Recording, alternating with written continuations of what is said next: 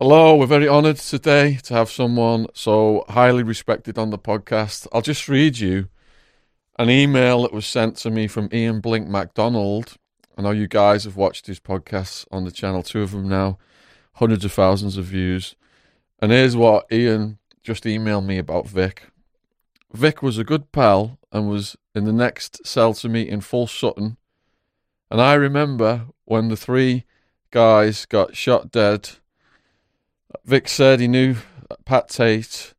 He was also good at martial arts and would take me and the guys into the TV room and show us some self-defense moves. He would say, "Ian, try and stab me with this plastic knife." And before I knew it, I would be flying over his shoulder. I spent time with him in Long Lartin as well. So Blink and both Steve Rafe as well said to tell you hello and thank you very much for coming on. Yeah, Ian's a very nice person. He was a good friend of mine when in the prison system, and a respected guy. He's a right nice bloke. Yeah, and that was a Scotsman, but it's all right. It's a joke, Ian. No, he was a lovely fellow. He was, Ian. He was. Yeah, and if people are not familiar with Vic, he served over 2 decades in prison. Highest categories, double A in the UK, it's called, like Supermax. Only a few people in that category in the whole country. And if you've watched the James English, the link is in the description box, and he's also been on Danny Dyer's Deadliest Men. Link to that is also in the description box as well. So the East End then was where you grew up. Yeah, basically, yeah, when I was a kid. My dad was a Maltese immigrant. He actually come to the country. Dad was an English sailor. So he met me mum. And then obviously I was born in 1957. So at the time, obviously, him being Maltese, it was Maltese and the craze and things like that. So I sort of grew up in that era, really, in the craze era. Yeah. Yeah, which gave us the old school beliefs as we grew up. So what are the old school beliefs? Help the granny across the road, don't grass on your fellow competitors, help the community, basically, and don't rob from the poor. Obviously, we was robbing from the banks, like, and socials, like security vans, things like that. So we wasn't ever taking it out on the public. We was taking it against the government, basically. That's what we was doing when I grew up. And that's how we was taught. We wouldn't break into a person's house, a working class person's house. So that's what the old school was, really, and which, sorry to say, is on its way out now. Yeah. So you didn't have much growing up, and you saw in other neighbourhoods things people had. Yeah, basically what happens when you're poor, this is the problem what we've got today. You got like super rich and you got the super poor. So when I was poor, like I'm not going to sit here, my brother's a millionaire now, so we ain't short of a few quid. But like, we've been through the poverty line and it ain't nice. I mean, you walk past and you see a bit of ham in a shop and you think, I wish I had that instead of a tin, like having tin of baked beans and pie, like mash was like, and spam at my time when I was a kid. Now you say that to a kid now, he'll turn his nose up and you think, well, bloody hell, But things have changed, You've got better, you're better now than what we did in the 50s, It's like kids got more now than what we had, put it that way. So a lot of people from that neighbourhood didn't turn to crime. You just gave the example of your brother running this successful business. Yeah. What was different then for you that you think that made you go down that path? Well, when you're a kid and you go to school, and then it all starts off like school uniforms, and that sounds stupid. And we couldn't really afford school uniforms, so I'd go and nick them from a shop, and that sounds stupid. So you grew up in all the kids, you notice what kids had and you didn't have, which is what we got today. And that's the problem. You live in a block of flats and you've got nothing, and you go to a big house and you see someone who's got everything. I mean, that kid who's got nothing, he wants it. And that's where we've got a problem with society until it evens out a bit, So, and that's what happened when I was a kid.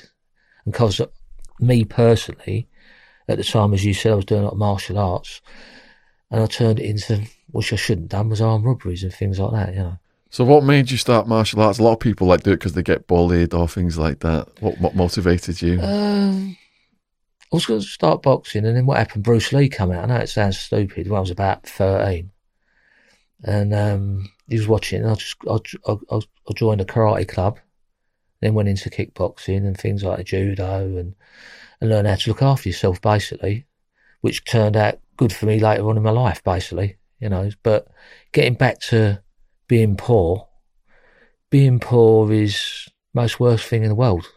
I mean, you wake up in the morning, and like even in society now, you watch about now the virus is over, you watch how many people are going to be evicted, you know, and when you're living in that type of environment, you can see where poverty causes crime.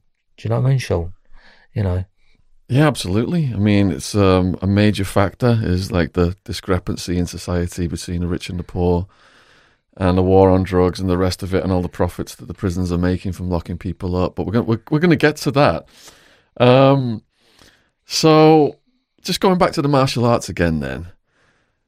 Martial arts. Some people, you know, they've got this aggression about them, and martial arts kind of tempers that and makes them channel it in a more positive way.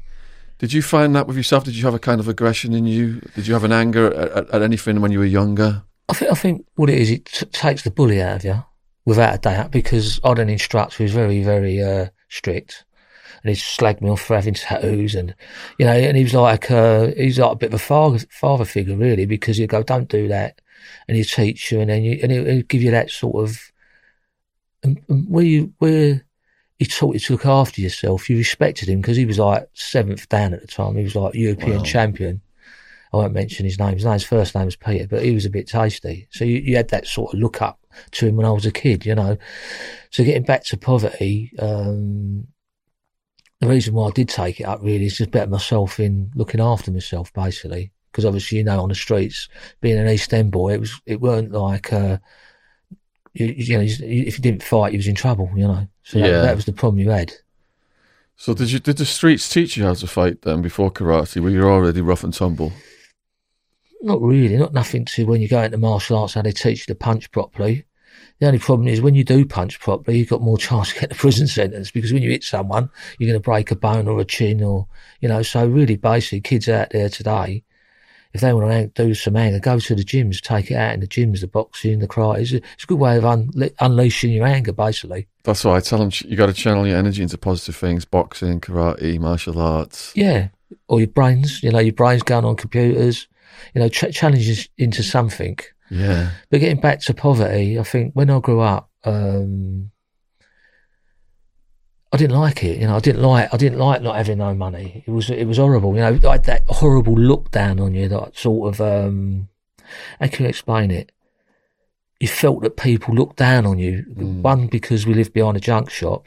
Yeah. One, my dad was Maltese, who looked Asian looking, like a Paki type, looked like skin type Paki. So were you experiencing racism because of that then?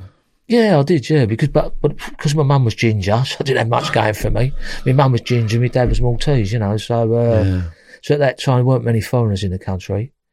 So it was really, you're growing up in that environment and like not having no money at all. It was like sort of you without you knowing it, and you look back in psychology, where I was in prison, I went through the psychology courses and that's what gives you the chip on your shoulder without you even knowing it. Do you know what I mean, Sean? Yeah. You know, even to this day, like, if someone has a go at you, you still think, you know, you're still like, you know, in your mind you say, don't do that. Yeah. But you're still in your mind, even at 63, you think, fuck, you know, I'm having that. You know, it's just, that's ingrained at you since you was a kid, basically. Yeah. That lay down and die spirit. I wish you got it, but you haven't got it. I was in Tesco's the other days, and this geezer kept walking, you know, the 2 metre rule. And the geezer kept, I'm waiting for him to go. And every time I went up, he'd come back, and he'd done it 3 times. On the 3rd time, and I thought, you do that the 4th time, I'm going to knock you out, you know. But that's what I'm saying. And I'm thinking, I'm 63 years old. Yeah. And it's just, though you want to lose that sort of, that bit in you, but you can't really. Because that, from a child, you know, you just can't help it. That's what happens with kids. They're sort of moulded at an early age. You can't turn like a posh kid into a criminal, can you? Yeah. Do you see what I'm saying? Yeah. And that's what happens, because they come up through the ranks, and that's how they get into what they are, all criminality. Yeah. And this why, please God, through the interview, I want to explain if we can try and stop people from going into crime. Absolutely. Picking up the knives. Yeah. You know, if we can just get something out of it and turn their lives around, if we can help in that way, it'd be fantastic, this interview. You know? Yeah, we're going to have a really strong message about that, definitely. So, you were experiencing discrimination of sorts then as a young person. You've not got much money. You're channeling your energy into martial arts. Now, when you're first doing the karate and you're getting fights, you're doing the sparring, how is that making you feel? Confident. Right away you were confident? Yeah, quite confident, yeah, because you hit hard and you're capable of taking people down, you know, so, and which went on to when you got into armed robberies and things like that, coming without hurting people, you could put people down without hurting them, basically. You could wrap someone up quite easy, you know, so, and that's what he was taught. Not so much now because I've had a hip replacement because of karate and judo and all that, because of sports. So, yeah, it was I wouldn't turn me back on the sport. I think it's a good thing to put your kids into, especially for respect and take the bully out of them, basically. Yeah. How long were you doing karate for? I done karate for 4.5 years. Then we went into underground kickboxing, which there weren't many weight categories. So I've done that for a couple of years. That's how I lost the top of me and got my teeth broken and broke my toes because you was fighting bigger people at the time. I was only like a middleweight. And you find a heavyweight and you get punched on the nose, you obviously know about it, and then you got cracks across my teeth. So it's taking you into a real fight kickboxing, really, basically. And then it's a shame, really, at the time there was no UCF, which if I was a kid at 16, 14, 15, 16, I'd love to have done UCF because I think that is the ultimate sport, basically. You know, I think that is, if you're going to be a fighter, that's the one, UCF. So did you have any fears during the martial arts? Yeah, you don't want to lose, do you? That's the only fear you got. You don't want to lose, you know. It's really horrible because you have a bad habit, and I've got a good friend of mine sitting out there at the moment, and you wrap up, and people got nerves, they can't sleep. And mine was going and have a pee just before the fight. So you're all wrapped up and saying, I've got to have a pee. You think, what? You got your gloves on and all that, and you can't have a pee. But, yeah, it was, I'm glad I've done it, you know. It's saved my life in the prison systems, saved my life when I had people jumping on my head, you know, tuck in, take the chin, you know. So really, basically, I've had, if I didn't do martial arts, I think I could have been dead, you know, and especially when some of the prison situations I was in. Yeah. I mean, you know, we're talking about George Floyd, how he'd been locked up for 9 minutes. I mean, the way prison systems, they actually show you how the prison staff grab someone around the neck in an headlock and take them down the block. Yeah. You know, that's all got to stop. Yeah. Do you know what I mean? I'm pleased God it does stop. You know, thank God it's all getting noticed now. All right, so you said, you know, you're selling people this important message if they're tempted to get into things, the gangster lifestyle, they've got gangster-itis, get into martial arts, get into boxing. I'm all about that. You did that yourself as a young person. You were on the streets, things were happening, you channeled your energy into the martial arts. But then you went into bigger crimes. What was that decision-making process? Well, money, wasn't it? It's like... Again, money. Yeah, I mean, it's once you do something, it's like writing a book or you pick a pen up and you use how to lose the pen.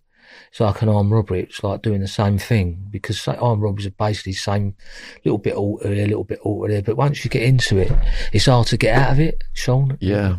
And then obviously I've done 2 lengthy prison sentences for armed robberies. So like, you know, and they even tried to nick me 8 years ago. They said I was dressed as police. Yeah. You know, so it's a really challenging thing to walk away from armed robberies, basically, because if you do it so many times, you know, and you hit bad times, you think, well, I could easily go back to what I like doing. So you've got to be strong enough to sort of say, no, I'm not going to do that. Yeah. You know, and it's hard work, you know, sometimes, you know.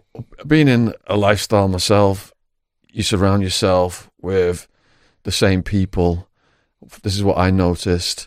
And then it gets a momentum of its own. You don't even notice. You're getting deeper and deeper and deeper. Did you think that played an effect on you? Friends I've got today, all like sort of really good friends. You know, I pick my friends very closely. Yeah. I mean, like back in the olden days where you commit crime, we all had one target in mind, just getting a few quid. Yeah. But then I found that friends are golden, you know. You got your 2 friends or your 3 friends or 10 friends and they're golden, you know. You put £1,000 on the table, go your friendship or £1,000, you pick the friendship every time because I've been lost so many friends through grassing, being killed, been shot, suicide, you know, so friends are close, you know. It's good to find good friends, you know. Yeah, I've got a few of those. Like, wow, man. You became known as the Sledgehammer Gang. Could you explain what that means, please? What happened, we was, when I was a kid, we started off at about 16.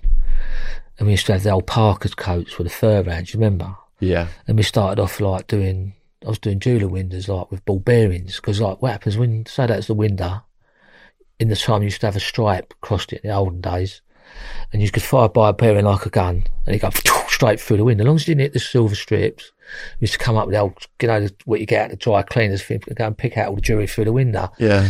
So then we stepped, and then obviously where all the jeweler windows were getting done, I was looking for kids doing that. And then we moved into, by the time I was 16, nearly 17, we started doing building societies, you know, anything like, and in the olden days it was like, imagine your toolboxes today, there wasn't like tools or things like that. So it was quite easy to do, and it just slipped into, it was on a regular basis, but trouble was they know the same people committing the same things, and at my age there wasn't cameras, so it was quite easy to get away with, you know what I mean, Sean? Yeah. And then as we get older, obviously the robberies get more bigger and daring, you know, and that's how it goes on. And that's how you end up with yourself getting serious lumps of bird. Yeah.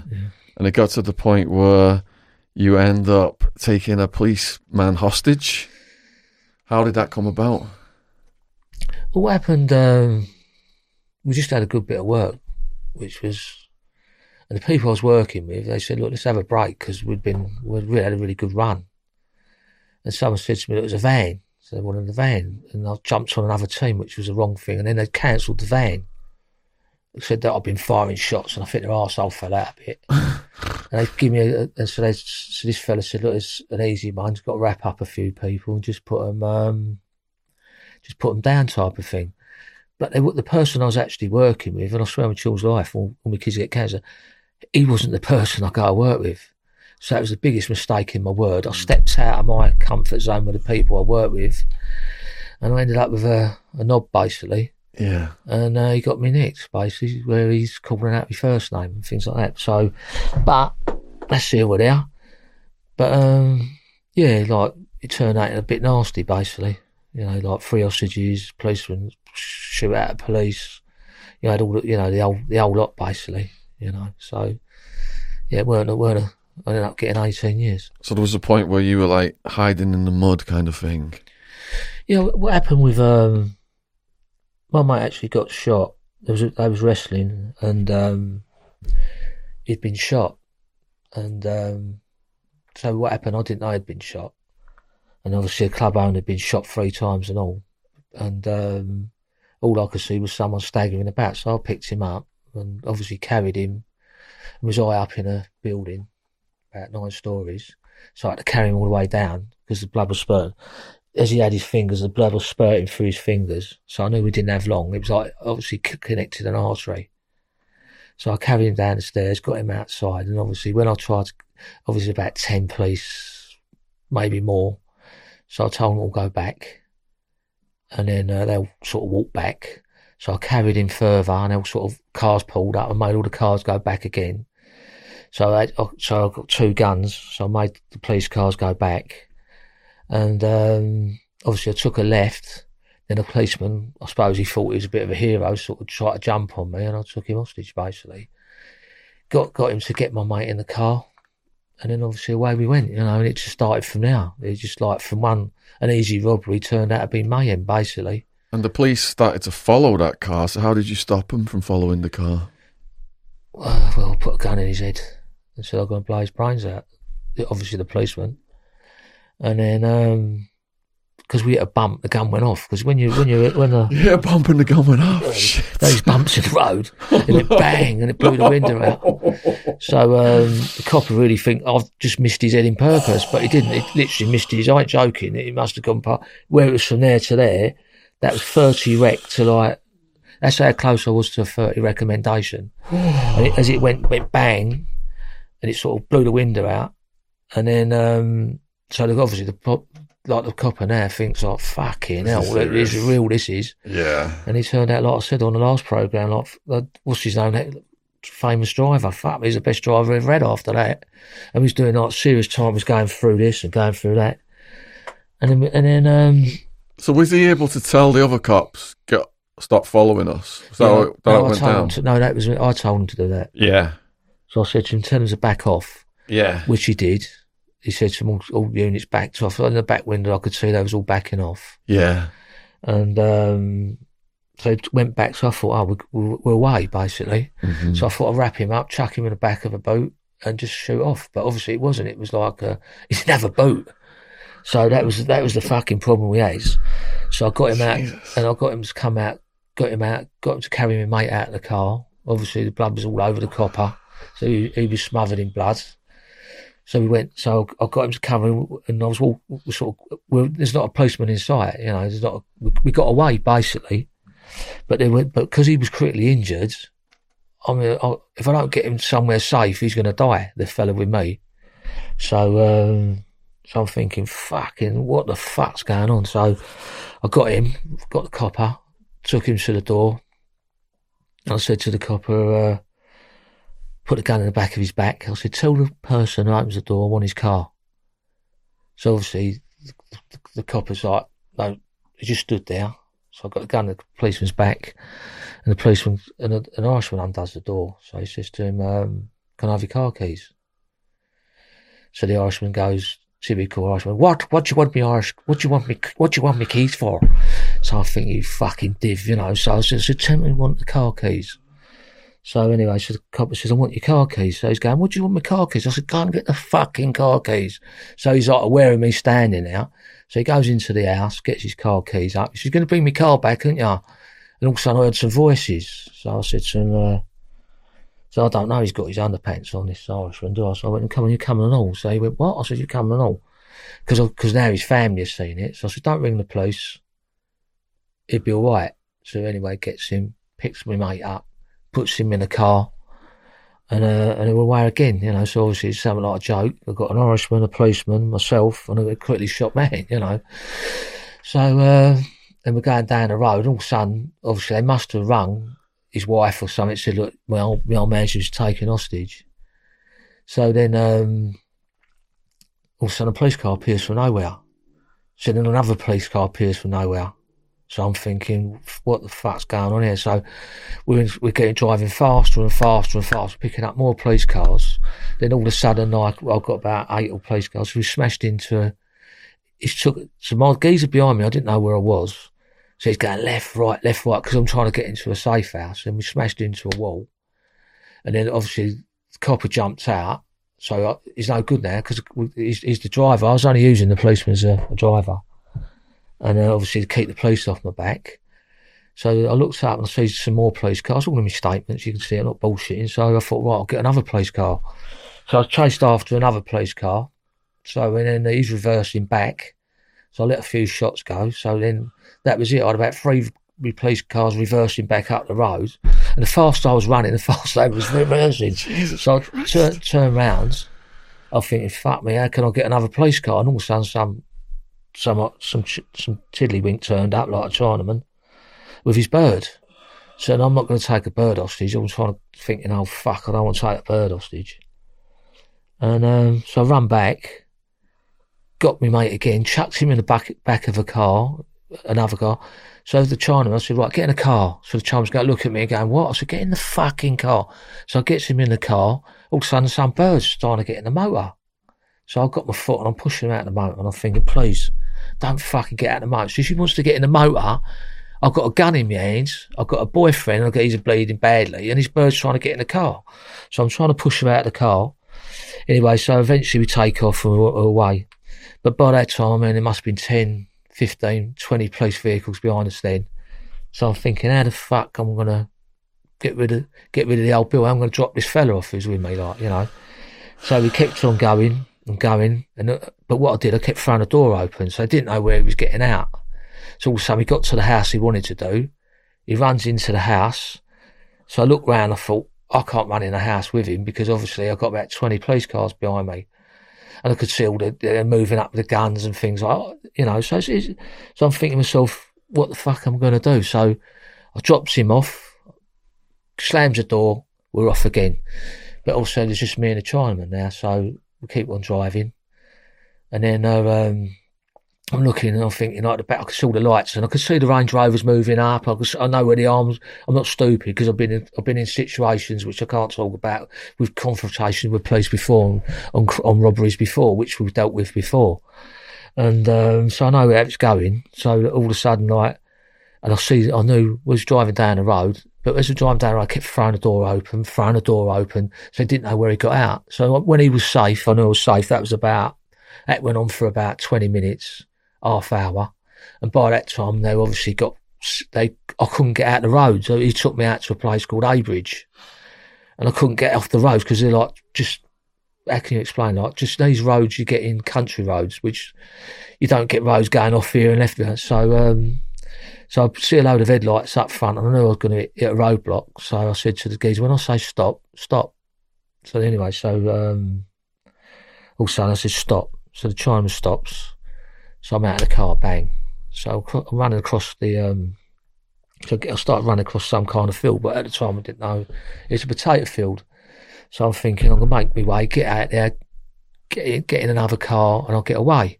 But what I don't know, they'll come round the back. By me getting him away has now cost me my life, basically, because I picked up like 20, 40, there's vehicles, coppers everywhere, you know what I mean?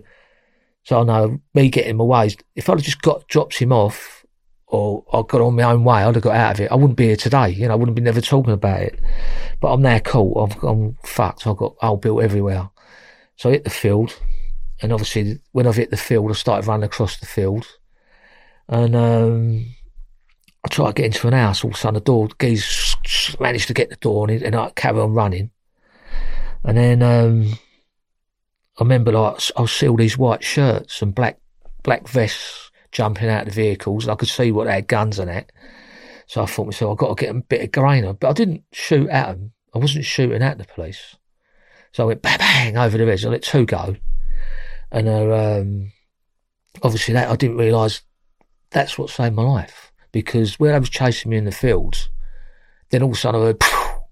It's really weird. When you hear a bullet coming, discharging, you see a flash, then you hear, that's what you hear, like, that's what goes past your head, it's like, so anyway, so I've heard, I thought, fuck me, they're firing back.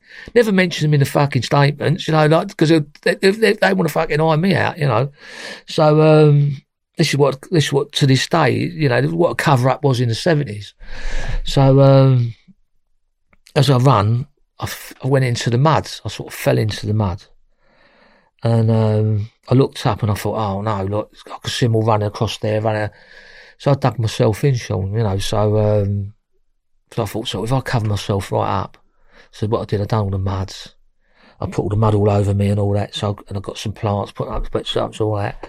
And obviously I got two guns. So I think to myself, what the fuck am I going to, so I was sitting there. So I thought, what do? I want time to think. But because there's so many police there, I've got police over to the left, I've got people to the right, I've got people behind me. I know I'm now trapped. You imagine being in the field, a football field.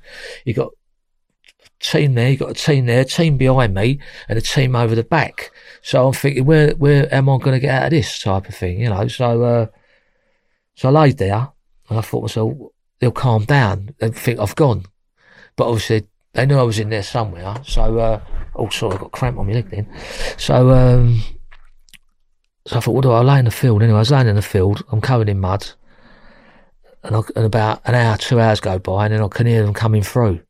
But lucky for me, when they run into the field, it was all like, imagine if it was just me in the field, it'd have been one footprint, wouldn't it? So then they'd have followed me where I was in the hole, found out where I was in the hole. This is where I'm telling the truth, right? They'd have known I was in that hole, wouldn't they? But when the police was running after me, because I fired at them, there's footprints everywhere. They run. So basically they was that not far behind me. There were so many footprints, they couldn't tell where I was. So that saved my life, basically. If I don't discharge them firearms over their head, they'd have followed me the footprints and found me in the hole and probably shot me dead. So I fit myself, fuck. So after about 2 hours, it was like a light rain, And I could hear them coming through. Do you know what I mean? I could hear them coming through with the guns. And then at the corner of my eye, I could see a dog hound who was about 30 foot away, 20 foot away. And I think they're going to pick up on the smell or whatever. But unbeknownst to me, we had a boiler suit on. I was smothered in mud and it raining. So obviously the mud and the rain was covering my odours or whatever I had on. And obviously the dog was sniffing over to the left-hand side. And as I was laying there, this all of a sudden I could feel a shadow coming up behind me, sort of, because I was laying that way. And as I was lying like that, I thought to myself, he's going to tread on me in a minute. So as he's come up, he's following the footprints, and I remember he's got the gun like that, and he's looking like that. And I can literally see his face looking like that, but I've got that like that. And if you've been in that situation in your life, Sean, where he's got 40 of his mates, they're going to kill me, or if I'm going to shoot him, or is he going to shoot me? Now that split moment, that split second is do I fire because I think he's going to shoot me, or do I sit there? Now, in your life, martial arts, everything you've done in your life, that split second could have got me 30 years for the rest of my life. I wouldn't be out because I was shot the copper, or he could have killed me. So that situation in your life is probably a situation in your life you're never going to come across normal people. So all of a sudden he just walked off, and I thought, fucking hell, man, that was like, and I was thinking like, you could feel the heart go, my heart's going now, just listening to this. You could feel, and you're thinking, and all of a sudden he went off, and I watched them all go through. Then I was going, she's all shouting, no, he's not in here, no, he's not here, he's not in there. So I thought, fucking, they're fucked off, right? So I laid there again. About another 3 hours later, they come through again. This is about 5 a.m. I'm thinking, they're going to find me this time. Exactly the same thing, but this time he hasn't come up next to me, he's gone past. They've gone past me by about 4 foot, just walked past, going through, just walking through. So as the daylight come, it was about, I'll get to about 10 o'clock. This is free. I'm in there from about 4 o'clock in the morning to about 10 o'clock the next day. So I was laying there and I thought, I moved. I don't know why I was getting a thing called hypothermia, because where the water had got into my system and the mud, I started shaking. So when you're shaking, it's really hard. It's really, unless you've been caught like that, and there's nothing you can do, how big you are, how tough you are, you're like that, shaking. But what happened, when I was shaking, I could see the mud coming off my shoes. So what happened, I thought, oh no, and I could see one of my foot come out type of thing. I thought, if they come through in the day, they're definitely going to see my foot hanging out, and I've got no chance this time. So to the right of me was a load of weeds, like weeds and plants and trees. And I thought, well, if I crawl to there, I'll dig myself in. But unbeknown to me, they've got binoculars, they've got old Bill everywhere, these ice scope things there. So I sort of come out about an hour later, about 11:30, I think it was. I started crawling. And as I was crawling, at the corner of my eye, I could see a lot of movement. And I thought to myself, fuck. Then I still had more movements. But unbeknown to me, what they've done, someone's caught me moving. Like, you know, when you sort of going along the group. So I've got about 200 yards. I'm just about 20 foot away from the thing, and also I see them all running. So I knew, and I thought they're going to do me. So I stood up.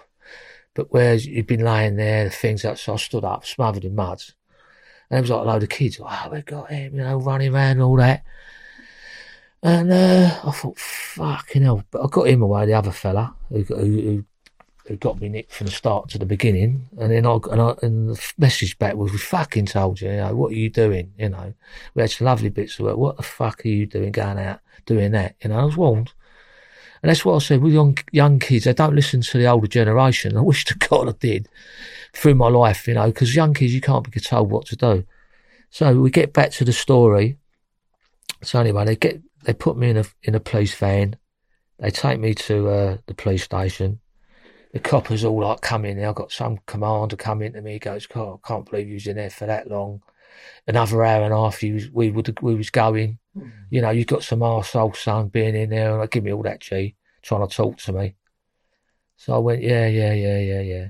So I thought, how the fuck can I get out of here? And I don't know why. I just think I'm not going to have to. So all of a sudden I'm sitting in this cell, and a big Indian type geezer come in. So he sat down. He said to me, I thought, what the fuck they put him in with me, this geezer for, like, you know. He goes, I said, what are you in for? He said, I reckon I'm in for touching up little girls. So I thought, this is fucking real. Like, I just been had all this. So I went, really? As he sat down, like, I just booted him straight in the head. So, like, as he sort of went back like that, I went bang, bang, bang, and all old Bill steamed in, grabbed hold of me, took me out. So they want to get me out. They want to get me now. They nicked me. They want to get me out the police station. So they put me in a vehicle, like an armoured vehicle. But at the time, it was similar to this, the Woods. And you got like metal down it and all that. So I was handcuffed. So what happened? They put the 3 coppers in the front, handcuffed me to the side of the van, like that. So I'm handcuffed to the van. So imagine this now, I've got an handcuff stuck like that. But I'm on this side. So I'm thinking like that. So I don't know what, at the time I was doing like 150 key for 6 reps. Like I was doing just under 180 bench.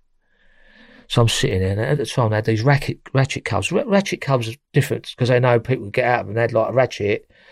And where I had the ratchet, I was sitting in the front, and I was sitting like that, and I just went, and I heard ting, and I thought, fuck, and I heard it go bang. But now I'm in a controlled unit, smothered with this wet iron mesh type of thing. And I think, how am I going to get out of here? So I couldn't move, so I just sat there, and a couple looked like that, sort of say, like, what was that noise? And like, you know, because we don't forget they're big old vans and they make a lot of noise. And I sort of still sat there and I thought, so they don't know it's come off. So I thought, fuck. So I waited till he put his Gravesend Road or something like that was called. So I got up, fucking ripped, got the van, side of the van, I went, rip. And it come off. It come off, you know, and I thought, wow. And the 3 coppers sitting in the front sort of looked around like that, sort of say, what the fuck? So I've ripped the side of the van off, all the wire mesh. And this is where martial arts come in important. There was a window like that, like there's sealed windows. There's a thing called a Maigeri front kick. So I stood, I went smash. And the windows come out, flipped out type of thing, come out. I got the thing out. But now my size has worked against me because the hole's quite not big type of thing. So I went to get through the window, but I was just a little bit too big. So this cop has jumped round the sides. So I managed to grab hold of his uniform like that. So imagine he's got his jackets on. Like, so I got him like that. And he's screaming like fucking tight. He's coming out. So another one come. So I managed to get that arm out, grabbed him. So they're trying to grab hold of me. But with them doing me a favour, where they're struggling with me, I'm struggling. And they're not pushing me backwards. They're struggling to try and get me off them. And they're pulling me out of the van. So another one's coming. So I'm still coming out of the van. Also, I just felt this fucking gun at the side of me. And they went, you move, we'll blow your fucking head off. And I went, so what can you do? So the dirty cunts, right, after all that fucking getting out like that, I think they're going to pick me up, which should have been easier. Walk me around the car and put me that. Didn't. They fed me back through the van, laid on me in the fucking van. I got 3 coppers, about 5 coppers all laying on me in the van and got me to the nearest police station. So gets me in there, so it takes me to the police, gets me to the prison. So they went, right, him, straight in there. So straight, I'm on patches, which is a yellow stripe. Quite big yellow stripe. I'm double A catted up. And I thought, all right, so the geezers who I'm working with, they went, what the fuck? It's all over the news, shoot out of police, fucking hostages, all that. So the geezers send messages for me, what the fuck? So I want out. I want out of the system. But the system they put me in was Brixton DSEG, was the most secure unit in England. No one's ever escaped from there at the time, from the yard. So I managed to get a bug in. There was a bug, we got a bug in. And then I said, look, I had that all set up. And then they tried to get me out of there. So I come out, the only time you come out of there was like a church. The only time double A cats could come out the cage was to go to church, RC Church. So this is about 4 weeks later. So my mate said, right, we're going to get him out. So, because they're all thinking, what the fuck? Because, you know, you're in that rage. I want to get out. You know, I ain't stopped trying to get away. I try to get out of that, try to get out of the van. I thought, fuck it, no unit's going to hold me. You know what I mean? I'm going to get out of there. And so cut a long story short, the only time we come out, I looked up, we planned it, plotted it, and unlucky for me, it went wrong. You know, they had the lorry there, they had the ladders there, they had everything there. And it's just the signals got done. And obviously, I come out to the church if you want to hear the story, Sean, what happened there. Absolutely, we've got as much time as possible. Yeah, go for it. Anyway, so they lock us up. The only ones in the unit was me and RA and a couple of East London armed robbers. Basically, we was in there. And out of 10, 10 people, there was probably 8 Irish and 2 Englishmen, me and another fella. So he goes out to the church. Now it's all plotted up to come. There's a reception at the bottom. There's the cage we was in. There's a church there. So I've got to get to the church to go and pray. But I know I've got to get down there, past reception, round the back. And there's this alleyway you can get into where between the fence and the wall, right? So I thought myself, I've got to fucking do this. So we plotted it up, done it. Anyway, so the day comes. I said, right, church, imagine like, you know, and every time when the church is about 5-6 screws with your dog handlers and everything walking you from the seg, from our unit to the church, to guard you. But there was this screw there, I fucking hated him, I did. He was like, right, yeah, he used to have a leather glove on with one cut out, and that was his trigger finger. You know, one of those fuckers, right? And that day, I thought, yeah, what a day for him to turn up, this geezer walking us to the church, like, you know. So I got the dog handlers all walking. So anyway, so you imagine the atmosphere, you're waiting there and you're thinking, I hope my mates are out. So now, don't forget I've done tons of work with these people. They ain't going to let me down. I know they're going to be there, right? Anyway, cut a long story short, I looked at the pen. So I looked up, as we come out the unit, I looked up to the window, which my mate sent the signal, sort of say, look, he's out, meaning I'm out of the unit. Sort of, and I just thought, fuck it, I know they're going to be there. And the screw who's there, the one with the leather glove, I just went, crack. So his sort of legs gone like that type of thing. Boom, like that. I've knocked him spark out him. He's proper gone. All of a sudden, as I'm running, I could hear, get him. But at the time, I knew that was going to happen. So I had a coat with me. So I wrapped round the coat round my arm. And as I kept running, like, I turned, and all of a sudden, the dog jumped. So it went straight into the coat where I knew it was going to go anyway. And I caught it with this, they're called like inside of seal key. And it caught it right in the throat. And what a kick it wasn't all because the dog went up in the air like that. And I went, kick that in the head. And that run, he went, fucked off, right? So I got between the fence and the wall. All of a sudden, flares come over. So I know they're there. So the flares hit the wall and bounced off the wall. The wall's going up like that. So all the screws are right belts. So you imagine how many screws in bricks and DSEG at the time. So they're coming from everywhere. So, but they've come down. The flares come off. They missed the signals and they've gone, right? So it's all on Jed Avenue. You've seen it. Now I've got a problem. I've got about 30 screws that side, 40 screws that side. I'm in a bit of a pickle like that, like sort of it's like, you know, where you just go down the side of the prison type of thing. So it's like Zulu, right? So I'm on that side, me in the middle, right? So I've got patches on. I've got all the kids out there going, leave me alone, fucking leave me alone, you cunts and all that. So I stood there and I thought, he's going to me. The main one's going, get on the floor. And I could see the hand going, get on the floor. But where your ripe's up and that, you know, you're thinking, fuck it, I ain't laying down here. So I thought, well, the boys want to see a show, they're going to see a show, right? So the screws all look at me like that. So I started running them like that, right? And you can see their faces go, what the fuck's he doing? I just flew in and went, smash, bang. And that was it. Oh, mate, crash, smash, bang. Kick him in the fucking head, kick him all over the gaff. I fought back, anyway, just smashed up to bits. Anyway, they're called chicken. They're chicking you up like that. And what happens, lucky for that, like I said, martial arts, you know how to break them blocks. So anyway, they got me, takes me into the unit. They take me into the seg. It's like a strong box. So they got me round the neck and everything like that, right? So, and they're trying to stamp on my face, kick me in the head and everything like that. So everything's going bang, bang, bang, take, you know, like through that, you know, dropping it down the headlocks, all that. So, what I said, martial arts saved my fucking life, Sean, you know what I mean? So they try to kick me in the bollocks, you drop your legs, you know, you're locked up like that. Anyway, so the governor walks in, goes to him, we can't have him in here, meaning the block. He's got to go back to where I was. And there was a cage. There was like a cage, like this, not much bigger, and it was a cage. I ended up in there for 6 months. So after the penthouse, I got tried to get out the van, which I got 2 year concurrence for that, for trying to get off the van. I tried to get out of bricks and I spent 6 months in a cage for that. So, you know, that's just to get a geezer away who I weren't even supposed to be with. And that's why I say principles to me. I've got to tell the story because what happens, the old school principles, you don't leave your mate on a bit of work. Another geezer, and the bit what hurt me most out of it all, that geezer's out for 2 years. He goes and gets nicked for something else. They find him on his blood 2 years later. Never give my woman 10 pence. So you talk about principles. I lost my life for a plum, basically. You know, and I was warned not to do it, and I went and done it, you know. So, but getting back to crime, it wasn't something I was supposed to be, because we do vans, we've done banks, we've done sorting offices. I've been nicked from all their like vans, banks, sorting offices. That was something I weren't supposed to be on, Sean. My own fucking fault. I was told not to do it, and I've done it because I was bored. Fucking Sunday night, fucking Saturday night, boys, and that's what happens with armed robberies. You know, you can have a lovely bit of work. You get a nice few stopping vans and bits and pieces, and then because you're a greedy bastard and you're bored and you want a bit of excitement, and that's how I'm getting myself into that trouble over that, and it just catapulted into that, and we went into prisons, and then it was like fighting your way all through the prisons. You're a double A cat. You're not going to get nothing. It just didn't stop. You know, this went on for like 10.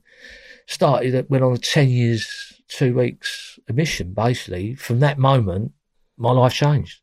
So the way Danny Dyer portrayed it then was that the club owner was at gunpoint, and it went wrong because the club owner tried to grab the gun, and then the bullet went off. Yeah. And was it that bullet that went through your crime partner? And it hit the club owner as well? It wasn't me, put it that way. So the Chinaman, was it a Chinaman that was on the Danny Dyer episode as well? There was a man shot 3 times. The policeman was taken hostage. An Irishman was taken hostage. Then the Chinaman was taken hostage. And then obviously all that kicked off after. You know, so really basically it's a sore point. You know, and when you come on shows like yourself, I'm here to talk about other things basically, Sean. I want to talk about, we've moved on like 30 years. Yeah. So now all I'm here is to say to kids, really, I'm here to try and help kids. I'm not here to big myself up at all. And then people sit there, all the warriors at home going, he's a wanker, he's all that. Yeah. You know, I know I'm going to get some of that shit. Before we get to the prison stuff then, the prison stories, what I want to do then is in this first half is talk about the film production that you got going on, because all people just watched that story. I mean, that was one of the best stories that's ever been told on this channel. I mean, my heart was going like crazy. It was just non-stop action. You told it so well. And people watching this are probably thinking they could see that on the big screen, you know. So I'm gonna read. Am I okay to read the thing you sent to me? Yeah, of course. Yeah, I'm just gonna read this, and we'll tell people how they can get involved. And there's going to be a link below this video if they want to get involved. So Vic sent me this in the last couple of days, and it's called Vic Dark, Making of a Money Getter, created by Ben Cookson. A 6-part true crime series set in London's 1970s and 80s underworld. In 1972, London's Metropolitan Police dealt with an annual total of 380 armed robberies. By 1978, this figure had increased to 734. By 1982, this number had more than doubled to 1,772. A 366% increase in a decade, amounting to more than 5 armed robberies each and every day in the UK's capital city alone. This was the golden era of armed robbery, and Vic Dark was at the forefront of a violent epidemic. But this new breed of criminal didn't consider themselves to be gangsters. They were better than that. They were money getters. There's a difference between a gangster and a money getter. Gangsters are bullies who enjoy hurting people and do it for kicks and status. Money getters do what's needed to be done to make a pound note. That's the way of the old school. Vic Dark, Making of a Money Getter, is a scripted 6-part true crime drama based on the real-life story of an ex-armed robber. It tells the story of how a Bruce Lee and karate-loving 13-year-old boy from London's East End graduates from petty theft to major bank heists, including armoured money trucks and tiger kidnappings, and how, on one rainy Saturday night in September 1988, aged 30, Vic comes to have a .38 revolver pressed against the head of a policeman, forcing him to drive a stolen marked car while his accomplice on a heist gone wrong lies bleeding to death on the back seat from a gunshot wound. A watershed criminal event that revolutionised the British police's response to armed robbery. With unique access to Vic Dark himself, we are able to paint in graphic detail and frightening realism the life of one of the UK's most notorious money getters. We could take an audience on the extreme highs and lows of what it means to risk everything for high rewards, and into a hidden underworld where calculated violence is a lucrative skill set, and each and every bit of work could be your last. Now, that's just a blurb from that, and I looked at the actors that are involved. I've just watched a series on Netflix called White Lines. So I'm sure some of you watching this have watched White Lines on Netflix. Old school rave stuff and party scene. A young man, DJ from Manchester, gets killed. His sister goes out there looking to find out what's going on with the murderers. So that's the main actor that's going to be playing you. So congratulations, Vic, on getting it to this level. We haven't got it signed up yet, but we're hoping to. We're hoping to get it signed up, yeah. Okay. That's the approach, him, yeah. So we're hoping to. What it is, with what we did, we took it from, have you ever seen a film called Heat? Robert De Niro? Yeah. Oh, I love it, yeah. Yeah, well, our life story really is based on Heat and a film called Town, Ben Affleck. Not seen that one. Yeah, you watched Town, it's the same. But what it is about, an East End kid grows up in the East End. It's like Once Upon a Time, America, Heat, all put into one. And how we grew up when we was kids, how we turned into armed robbers and we went on to commit armed robberies. And like I said, sticking to the old school rules. You know, we wasn't, it's hard to say because, you know, if you swore in front of your mum, you get a smack round the head. You know, we're not like into hurting people or things. It's just that I grew up that way. It's like when we was on armed robberies and things like that, martial arts, instead of shooting someone or hurting someone, you could just go, boom, put them down or, you know, just drop them, you know, like sweep their legs or something. So really, basically, we was there to just take money, Sean, and not hurt anyone. So, and that's where it comes in that some people gratified it, where you want to go out and hurt someone for something. We're not like that. I don't want to go and hurt anyone. Do you know what I mean? I'm not being funny. It's like kids today. Two kids want to fight each other. Two kids want to edge each other on to fight each other. But in my way, I'd say to them, look, give that kid a way out so he can escape. You know, so he don't have to lose face. And that's what happens with today. You haven't got older people trying to sort people's problems out, you know. It's like the East End equivalent of the old school mafia code, because I wrote the life story of a Bonanno associate who whacked a lot of people. And he said, you know, it was all about not harming women, not harming kids. It's crimes of integrity. That's the expression he used. Yeah. But like I say, with us, if we had to cross over, it's an easy thing to do. But you know, we're not like that. You know, a lot of people, they're probably sitting there watching it and thinking, oh, he's a cunt, he's this and that. And I can understand them thinking that. And I deserve what I get. I need to be banged up and that. But we're the most nicest people, like, you can find. You know, we'll help the granny across the road. You know, we'll help the working class people. So that's where we're lost. The kids are lost today. And this is where we're going. You know, that's why I'm coming to do a programme today, not to beat my chest to say how big I am. We're here to try and sort of, obviously I'm here to pump my film up, obviously, in my 6-part series. But like I say, if we can help any kids or do anything, like me and you are going to go through things in a minute with the prison systems, how we can get round to help the prison systems, you know, and things like that. Someone like myself, if the government took 2 minutes out to sit down with people like myself, we could cause and save so much upset and people killing themselves in prisons and things like that. I'm not here to stick up for prisoners, but also like to see prisoners' rights. I'm worried about people getting evicted from their houses, about poverty of children. Do you know what I mean? What's going on about the blacks and the whites, where they should get the black kids and put them into education, get them into colleges and make them MPs. Even out, it's the only way they're going to beat them. You can't beat the system. You can be part of the system. So I'm putting the link in the description box below this video to what you sent me. Yeah. And that shows how people can become investors for this. Is there anything you'd like to say to the people watching this who perhaps are interested in becoming investors for this? Well, it's not actually me, Sean. It's a couple of people called Ben and a fella called Mike and Rob. They're the ones who are doing it for me. They're absolutely diamonds. I can't thank them enough. And obviously they're made up companies and that, you know, these are businessmen who come along, who link with the films, and they've all got together and with their contacts and Like actually starting off to do a 6-part series is not as easy as you think it is. People go, I'm going to do a film, I'll do that. It's not.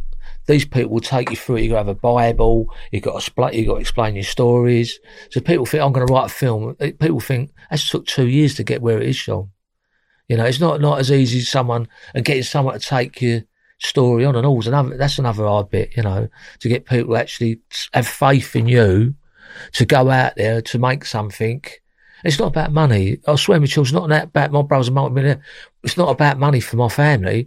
It's like a trilogy. If we can get the old school back to say to these kids, look, stop fucking taking drugs and killing each other. Let's try and sort it out, That's what it's about. And if kids are watching this and when the schools reopen, can they contact you and you would talk to kids in schools? Well, it wouldn't be able to talk to me, I'm not going to lie. It could come through to us. I'll get people to talk to them, but not me, basically. Yeah, okay. No, because I'm sort of, I'm out that sort of thing. I hear you. So, like I said then, if you've watched this and you heard Vic just tell that story that's just needs to be on the big screen, there's a link in the description box below this video if you want to check out the status of where that is at. So when I read that, I stopped on Tiger.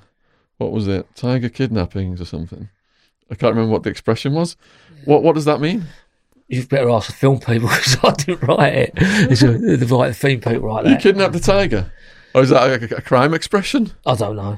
I don't know. I don't know how it's come across. You're not a Tiger King. No. I know the title. I've seen it. Yeah, it's quite good. It's quite good. The Tiger King. I watched it. Yeah, it's good. Yeah, it's good. Really, is good. Yeah, But like getting back to now, we've got the crime stories out of the way and who you are and what you are. Yeah. I like to sort of. There's a few issues we like to talk about, like the prison system. Mm-hmm. How I think we can stop. See what happens today. Mm-hmm. Like for me. The prison system. Let's take the prison system as it is, right? You walk into a prison system, someone gets a serious big sentence and everyone goes, right, yeah, they killed someone. Yeah. Don't get me wrong. Everyone's got to be punished. I can understand that, right? There's a way someone's going to be punished. But a lot of people don't understand why do they keep the murder rate, as we would class it, or the suicide rate. You never see that in the papers. You never hear anyone killing themselves. You never hear about anyone chopping themselves up. So it comes under the secret, like their law, right? Their law, they won't disclose that there's been 5 people stabbed, 3 people killed themselves today, because we're not important. Cons are not important, right? But what I like to do is sort of get a thing, so we manage people who are coming out of jails. Now you want to help people, try and get them back into the system, right? So the only way you're going to do that is get up a program where they are trying to do it at the moment. So a kid comes into prison, he wants a job, he can't drive. And that's going to cost money. Get instructors, teach him how to do driving. If he fucks up, put him back in jail. But once that kid comes out and he's got a job, he wants to be a driver, he's got a chance of being a driver. Try and help ex-cons at the end of their sentences to get back into society, because a lot of people who I know come out of prison, there's your 90 quid, fuck off. And they'll wonder why you're going back in prison, Sean. So I'm just saying to them, try and work out a program to help people to get back into the system. I'm getting back to suicide. This is very close to me. I've lost 11 friends through suicide in prison, which is sad. I mean, like, some really good friends have killed themselves, and you'll never know the reason why they've killed themselves, right? So if you put a phone, some kind of little phone where they can talk to their family, got to earn through privileges. I'm not asking them to do it. Earn through privileges. On that phone, you can talk to a screw, Samaritans. You can talk to one of his people at home if he gets his privilege. As long as that person who's lonely, banged up 23 hours a day. Like, I've got people coming out of prison at the moment who we know, they're getting out for 10 minutes shower, if they're lucky, in every 3 days because of the virus. So they're using that virus, COVID-19, to bang everyone up, right? We fought for them tellies, burnouts, sit-downs, smash-ups and all that, right? So that was the best thing that came into the prison system. But when you've been in prison and you hit depression, which we all have, I have, everyone has, You banged up 23's despair. You need to speak to someone like a family member and keep them on. Because at the moment, people chopping themselves up in prison, it's gone through the roof.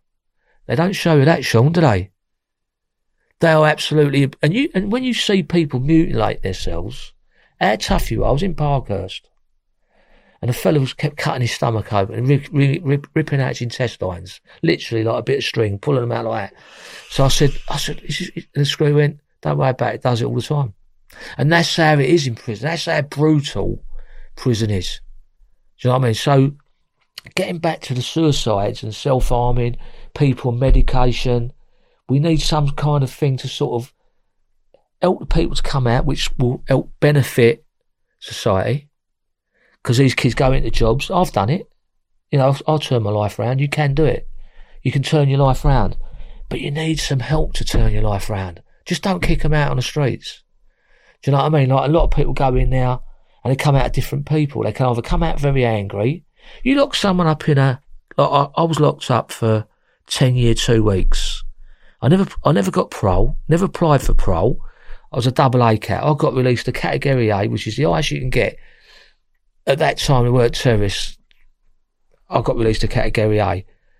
Now, I'm getting walked to a door to be released with 10 screws, 2 dog handlers to let me back into society, right? Now, if my brother wasn't a millionaire and didn't have friends to help me, I had £90 in my pocket. Where was I going? What was I doing? I've got no money. Do you see what I'm saying? So kids who are going to walk out them gates have got nothing. So we've got to make a foundation for them to try and say, right, let's try and get into college. Let's try and do something. Try and get them to do something. Do you know what I mean? To try and get a job. Because all they're going to do is go back to crime, what they know.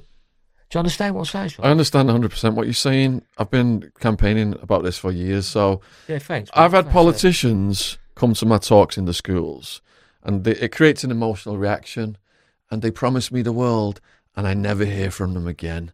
And where I was housed in Arizona, 90% was shooting up. And I understood why, because of the trauma they'd been through as kids, because of the stress of the system on them. There was no rehabilitation. It was just drug and gang-infested mayhem. And they gave them $50 at the gate and said, have a nice day. Yeah. How the hell, they spend that on some food and then they go back to crime and they're right back in. But here's the thing. Every time they got rearrested, $50,000 of taxpayers' money to the prison. Yeah. It's in their interest for them to come back. Yeah. Mm. And the politicians have got shares in these companies that making bank off it. Yeah. They know, this is like a self-perpetuating thing that they're profiting from. They throw away people, prisoners. I said to the guard, how do you guys get away with the dead rats in the food, the cockroaches crawling over us at night? Guards murdering mentally ill prisoners. I've got videos of it on my channel. Guards murdering mentally ill prisoners. Hardly even committed any crimes. How do you guys get away with it? The guard said, the public does not care about prisoners, and the world has no idea what goes on in prisons. And it's true. That's why I started to write stuff down and expose what was going on. What made me take up the prison situation was I was in a unit, and we was in a block, and this man was 6 to 8 years old. His name was Ronnie Easterbrook. He had one finger, lost his finger. And he was an hunger strike. He was a bag of bones, literally. I mean, when I say bag of bones, say you're a normal person, be 12 stone, he'd be 8 stone.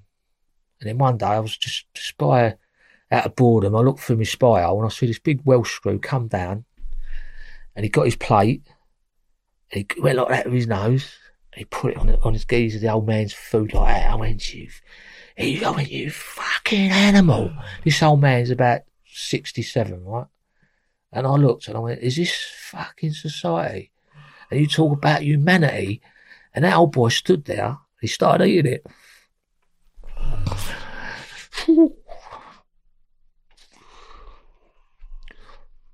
Yeah, so. I hear you, man. It's terrible. And, the media say things like, yeah, prisoners, lock them up, throw away the key. They're all rapists, serial killers. And on the other side, they say, how easy they got it. They got PlayStations, they got gourmet food, they got luxuries. And that's what keeps the public hating on the prison population. They're all getting manipulated by the media. the politicians are making money off the back of it. And another thing that I noticed in America that's responsible is the war on drugs, because it's not all paedophiles, rapists, serial killers. The average arrest where I was housed was like a black kid or a Mexican kid with a little bit of weed. Get like a 2 to 5 year sentence. So a guy get a roach of weed, get a 2-year sentence. That's how they fill the prisons up, with low-level drug users. Yeah. So I've written a series of books now campaigning against the war on drugs, calling for the war on drugs and drug laws to be reversed and for drugs to be criminalised, controlled, and young people to be educated and not incarcerated. Yeah. See, my anger, when I see that, I just went on fucking wolf, mate. We burnt the prisons down. Feel it, Vic. The riots kicked off. I was in units, and these screws are supposed to be your friends. I would try and befriend with you, and that just sends you on a spiral of hatred. And you come out of that prison, and you're fucking raging. Do you know what I mean? So what I'm trying to say to you, you've got to take that anger out of people, because I had so much anger in me. You know what I mean? I ain't joking. I've done loads of screws, everything, right? But what I'm trying to say to you, when I see that, you know, fuming. And it's just the way it is structured by the politicians.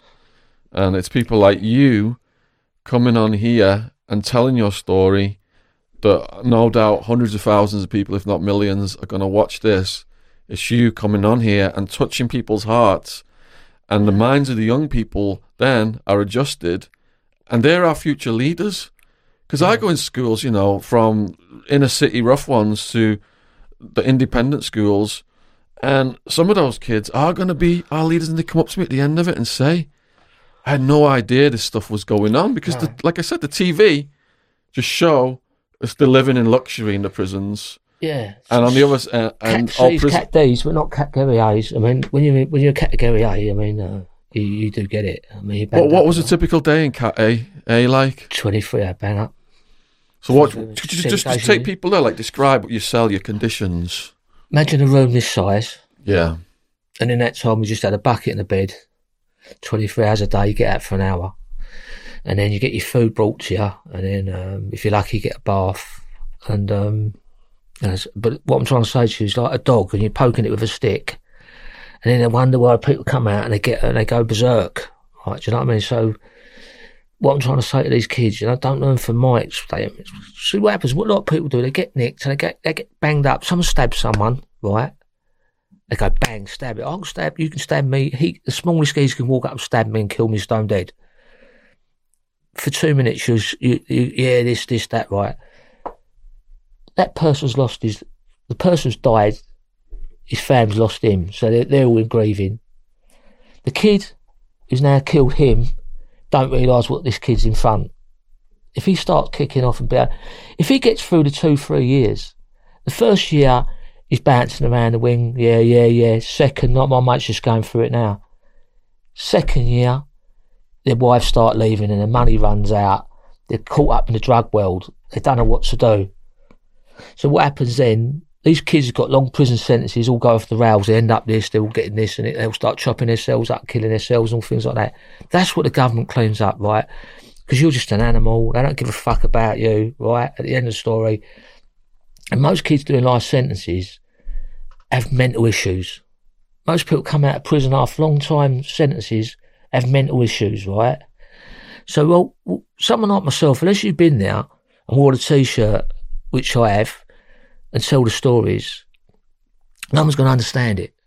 Do you know what I mean? So when you're sitting in a cell 23 hours a day, down a block, and you've got 20 screws down the end, come into your cell, riot helmets on, stand with your back to the wall, blur, blur, blur, and you try and get back into society, I come out hating the world. I did. I fucking did. I feel like I could stab. It's just, that's why you've got to get that out of people, and you've got to help them through society. But also, when that person's lost that person who's been killed, you also got to take, if they can sit down and say to these kids, you just killed my boyfriend, my son. That kid who's just killed him, after a few years, he's going to turn around and go, fucking hell, I'm so sorry. Because he don't realise what he's done. You've got some fucking idiot singing songs, going pick up the gun, shoot someone, stab someone, blah, blah, blah. He ain't doing the bird. And this poor bastard been killed because he's caught. And that's what's happening in society today. They're just killing each other for nothing. Not so bad. Lucky enough, the virus quieted it all down, isn't it, Sean? There ain't been so many killings. There's one just been killed up the road to us today, outside a petrol station. He got stabbed to death last night, 8 o'clock. So we're back on the treadmill again, you know. From my research into the drug laws, then, because drugs are illegal, the black market gets bigger every year. So the profits gets bigger every year for criminal organisations. And then you've got everything from knife crime in London. What the media doesn't report is a lot of it is drug gangs. I've spoken to undercover cops who've been on here and everything, ex-cops, and a lot of it, they're saying the media isn't saying it, but it's to do with them fighting over the profits in the drugs.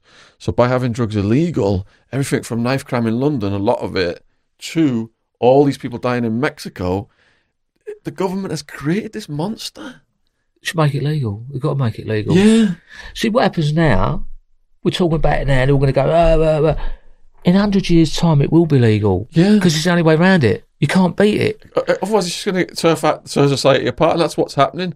The guy just got killed in America with the knee on his neck. If you're a black guy and the cop's going to pull you over for some weed, you think the cop's going to shoot you next. All this is coming out of drug laws as well. Change the world. That changed the world. Yeah. That's sad. So, change the world. You mentioned about the prison guards. Because you were so well respected, I imagine that you didn't have enemies in prison. But on the other side, sometimes people see a tough guy and they think, I'm going to try it on him and fight him and I'm going to make my name. Did anyone come at you like that? I don't really have a lot of trouble because what happens, I try and get on with everyone. I mean, even outside, we don't really have a lot of trouble with anyone. You know, I stick to the rules, old school. It's like we do debt collecting. The money goes back to the person. We don't even touch the money. The money gets paid back to them. We don't go and break people's legs or punch people in the face and all that. We work on paperwork and things like generally do things properly. The police can't say we're bullying anyone. We're not threatening anyone. Do you know, people I work with, we work with sheriffs, we do all the legal stuff, we do our own debts, things like that. And security, most of our security is working to save people from getting hurt, people getting bullied, the old granny down the road. We do a lot of things and step in and say to these kids, stop fucking bullying old people. You know, we do a lot of good things behind the scenes, like cancer. We've done like when this virus come out, I bought a load of masks. I went to every old pensioner's house in my road and give them a wet mask, every one of them. And they go, what are you giving me a mask for? I just take the mask. Do you know what I mean? Because we do worry about society. And when I'm standing in a queue, and there's an old granny behind me, I pay for their food, and half of them get the zigger with it. And they go, why are you buying my food? They don't understand it. I go, because I want to buy you the food. They go, why? And they can't understand it, you know. And that's how society has swung round.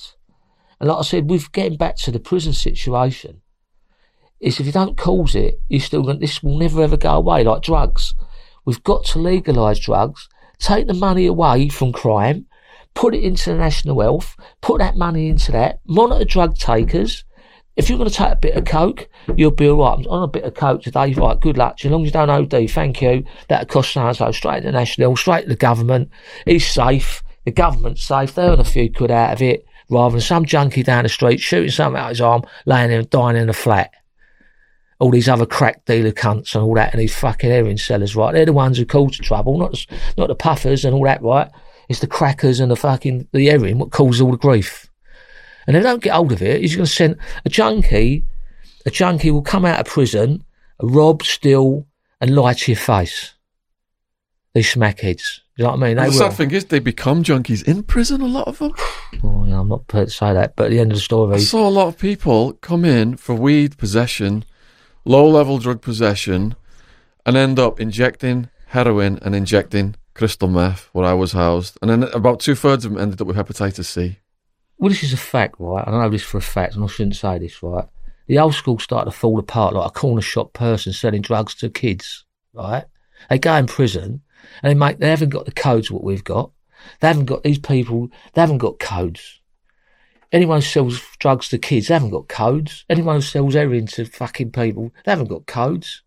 Do you know what I mean? They haven't got codes. As far, you know, everyone has a bit of puff, everyone likes a bit of Charlie, fucking judges like me. But that smack and that crack, there's no returns. They just fucking take you to, they just don't know what they're going to do. It's destruction, isn't it? You know that, Sean. You've been in prison, you know what it's like. And then, like I said to you, unless they get it under control, don't hide away like this jumps up Ponce's MPs, right? Face reality, get it down on the statutory books, make it legal. If they like they'd done it a little while ago, there was on telly. There was actually festivals going, right, give us your drugs, let's taste them, make sure, right, and then let them out. Yeah. A lot of people got criticised for it. I thought it was a good idea. I think it's a brilliant idea. Like decriminalised zones where they test the pills so they don't take toxic substances. Yeah. Yeah. And I think if they don't get hold of it, we're always going to have crime. We're always going to have people getting killed.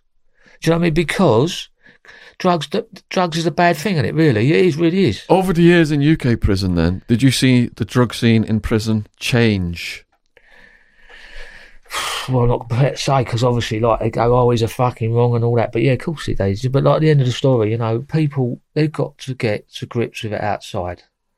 You know, I mean, not being funny, right? You know, I've got Netflix now, we're watching these cartels, all these silly guys chopping people's heads off for a bit of money and all that, you know. Let's legalise it. Let's get crime taken out of it, and half the crime will go away overnight. And you've got to save, and out of that crime, you'll probably save 100 lives a year. Save 100 people getting killed down to drugs, probably more, Sean. 300 people, you know.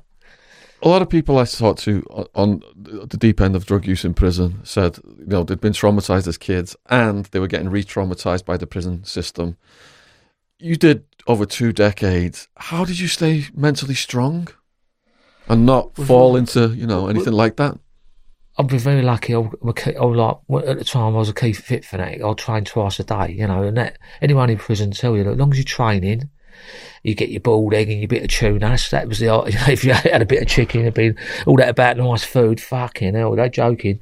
So what was a typical day for you like then, with your food and your training in your room? Well, if you could get out, you'd go training, come back, and if you was a cleaner, you'd get out and you'd clean up. You know, that was the best job you could get. If not, you was banged up 24 hours a day, and you'd get out and train. But most of the prisons, you was released. They're called. What happens when you're a category A, you can only go to, at the moment, there's 4, Frankland, Long Larton, Full Sutton, Whitemoor. They're called dispersal prisons. You have to do over 5 years to get to dispersal prison. By going to dispersal prisons, that's your hate factory. That's where all the violence committed. That's where you get some nutter, you're standing there.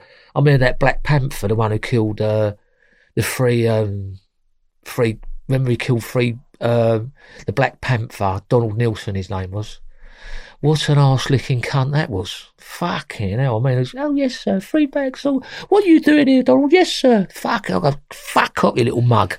He was a proper cock-sucking screws, mate. He's so far up their arse, I had to pull him out with a pair of tweezers, a cunt. You know, that brand nose, a proper brand nose. You know, want to be a criminal, come and suck dick in there, mate. He's like a proper brand nose, a cunt. You know, and so at the end of the story, look, I was a subversive, right, in prison, right? I'd done all my prison sentence. I wasn't a model prisoner, right? I've got to be truthful. I was involved in loads of tear-ups, riots, things like I've been on the units and things like that, right? So I'm not a model prisoner. I knew I was never going to get parole. Never, right? They don't like me. I've got a solicitor called David Turner. He said, I've never known someone hated more than you by the police at the time. He goes, you better fuck off. When I got acquitted that contract murder, he said, you better fuck off. So I had to go and live in Spain for a year. So he said, I'm telling you now, get out. They're going to set you up. You know, so when you're category A, when you go to court, you've got all these big escorts. I was a remand prisoner, and I was in Whitemoor dispersal as a remand prisoner. I was waking up the whole fucking prison at 6 o'clock in the morning with helicopters to take me court. So you get a jury sitting there with helicopters going round, armed jury, fucking all up there.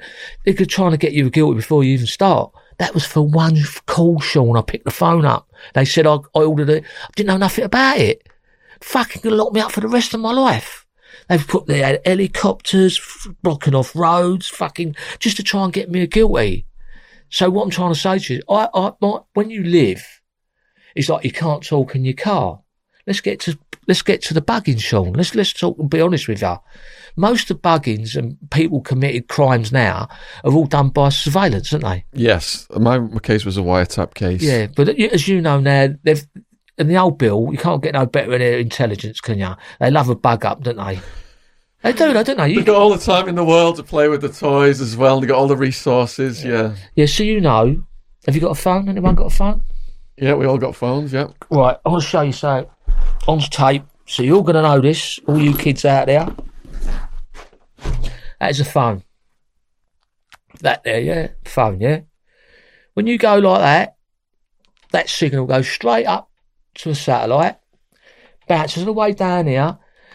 They will tell you that you've been 50 feet of this building to 100 feet, right? So every time you push that button, that will tell exactly where you are, right?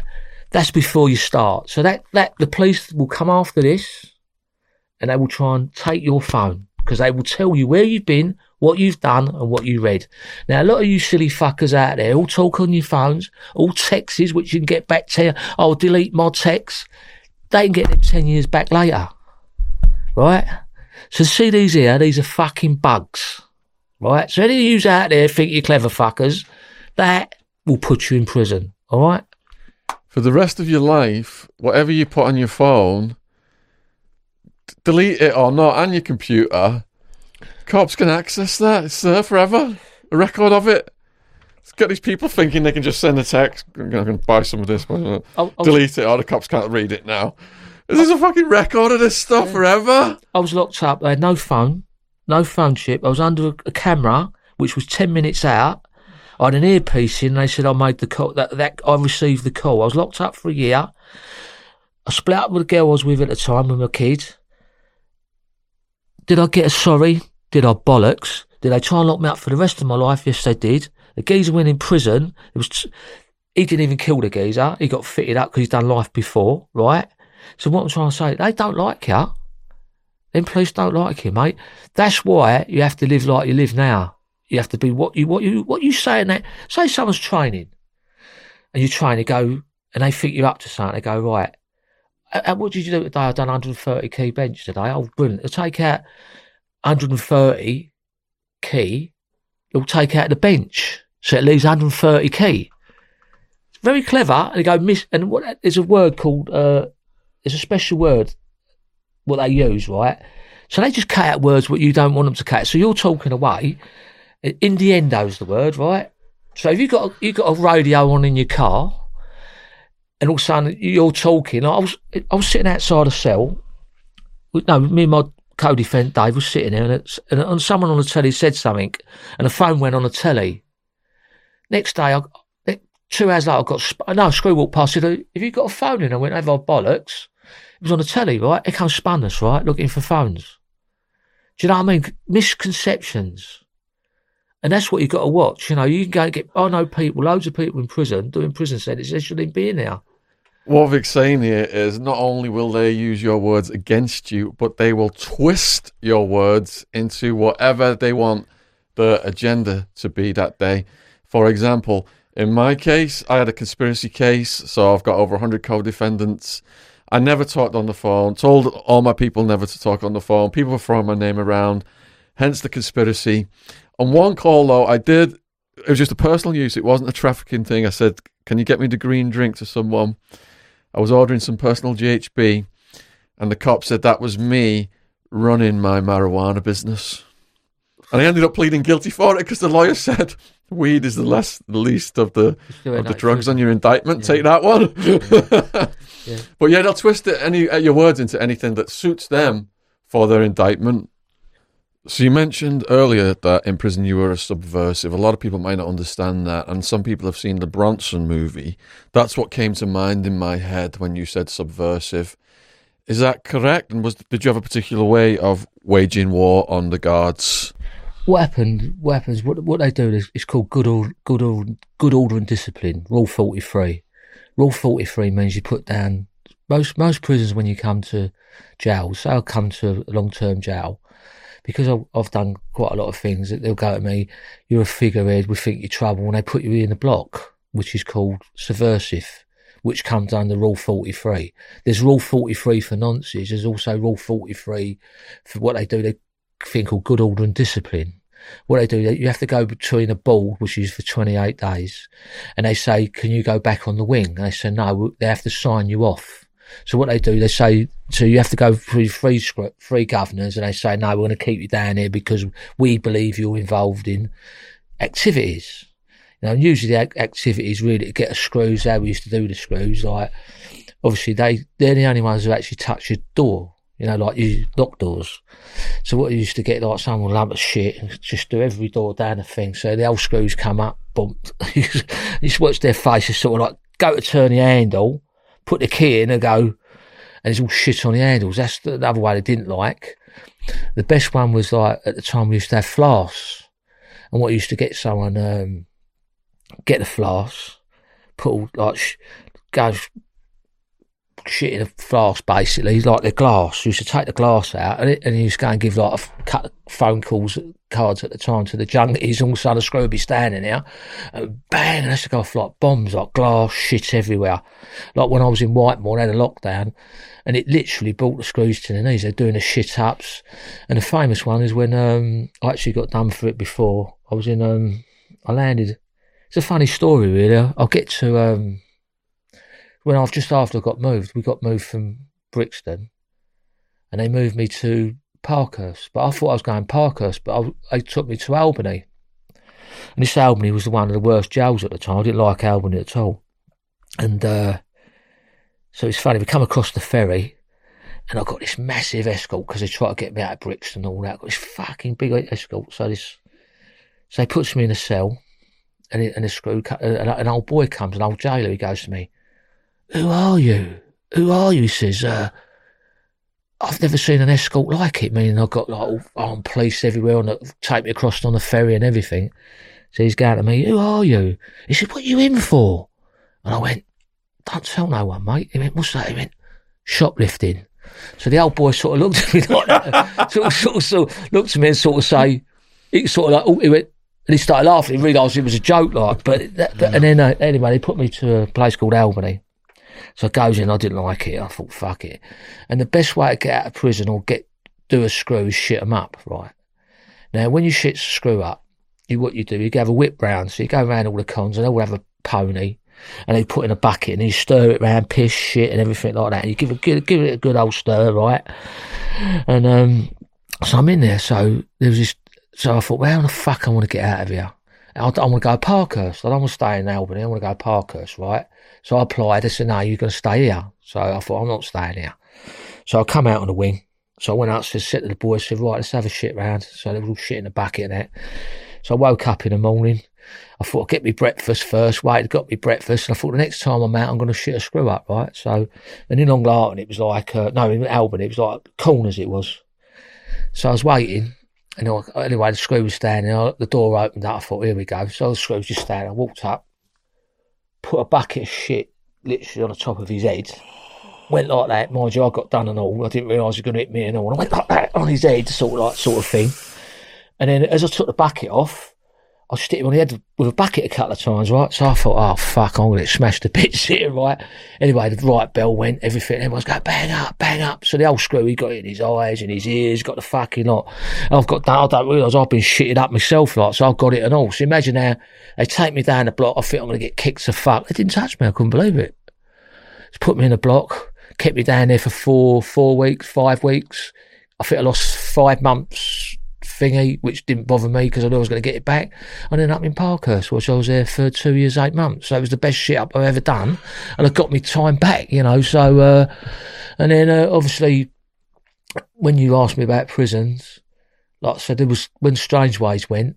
Alan Lord and another kid, they battered him. They made him into a vegetable. Basically, the other one who got 10 years. We interviewed Alan Lord, me and Wildman, up north. Bloke, Alan, yeah, hell of a story where he's on the run, running through windows and jumping through windows and stuff. Yeah, they've done well there. Yeah. So when Strangeways went, there was about 25 prisons went with it, and we was one of them. I got moved to. I was in a place called Full Sutton, and there's some nonce. he'd done 2 kids, and 2 kids went to stab him. He got the knife off and stabbed the 2 kids. Anyway, mysteriously, this kid who'd done the 2 things, he got hit with a rolling pin across his nose and knocked out like that. And he got battered anyway. So they believed it was me and a couple of other people anyway. So all of a sudden the door's gone.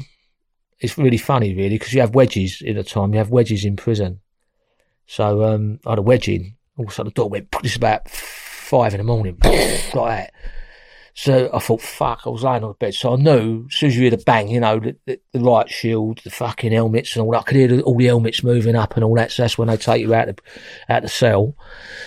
And there's all lined up like imagine Roman centurion soldiers. And I think, someone's going to batter me. I'm going to get with a truncheon here and all that, right? So anyway, so they marched me out. I come out the cell and they walked me down now. And I thought, someone's going to hit me with a baton, and they just put me in a van. At the time, we was going, but they didn't have A vans. They just had an ordinary coach, but you was handcuffed like that. So he goes to me, I'll go in Lincoln, this Lincoln block, right, which was where they bash you up. This Lincoln block was notorious for, if you went Lincoln block, as soon as you landed there, you got a kick in. But I got this fucking massive big escort with me because of the trouble I had with Brixton, all the trouble I've had. I got a massive escort. So Screw goes to me, you know what, you're going there, don't you? And I went, why? He went, you're going to get dealt with. I went, why do you think I'm going like this, mate, you fucking prick? Right? Anyway, so I gets to the prison, which was a local prison. They're like little old prisons. So because I was a double A cat, and I'm stamped not to go to local prisons, right? So the old bill now confused. Where they've rushed us out in the riots, they've put in, like, I'm not allowed to be there. So they've got the old bill actually come in with me to the prison and took me into the segregation unit. As I walked through the door, it was all screwed with their hats down like that, all waiting to give me going to bash me up, weren't they? All going to fucking beat the shit out of me. Because I walked in with the armed police to put me in the block, and I can hear over the controls going, he's not supposed to be here. Why is this man at a local prison? Because I'm not allowed, because of the escape from Brixton. And I'm a double A cat, which they don't take like double A cats in a local prison. So I gets in there, they puts me in the block. So it's the first time really I was pleased to see armed police, because they brought me in there, and all of a sudden the door opens up. This fucking great big screw comes in, a prison governor. He's got great big hairy chops down here. He has like a farmer. And he goes to me, you're lucky. I went, fuck off. And I heard a voice go, is that you, Vic? And I heard another voice, is that you, Vic? Because now all the rioters have ended up in Lincoln Block.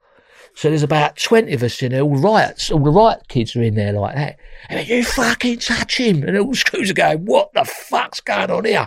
They're not, because they're under control, this control unit, everyone's scared to fucking say boo in now. And all of a sudden you've got 20 geezers all giving it, fuck you, when we get this door, we're going to fucking iron you out and all that. So the screws are like fucking pricking it like that. So I said, so out in the middle, it goes, right. It's in the morning, they kept me there for, I think it was like 2 days they kept me there for. So he goes, when you open the door, throw your food over the screws. Lucky for me, right, I was about 7 cells down. So when the door opened up, I could hear, shh, and then a big rush, all goes, big fight, and all that going on. Also wrap him up, put him in a strong box. The second door, all over. Also trying to get to me, they've got no more strong boxes. I think that was the first time I was so fucking lucky. Anyway, so they just melted the screws. So they started giving them gym.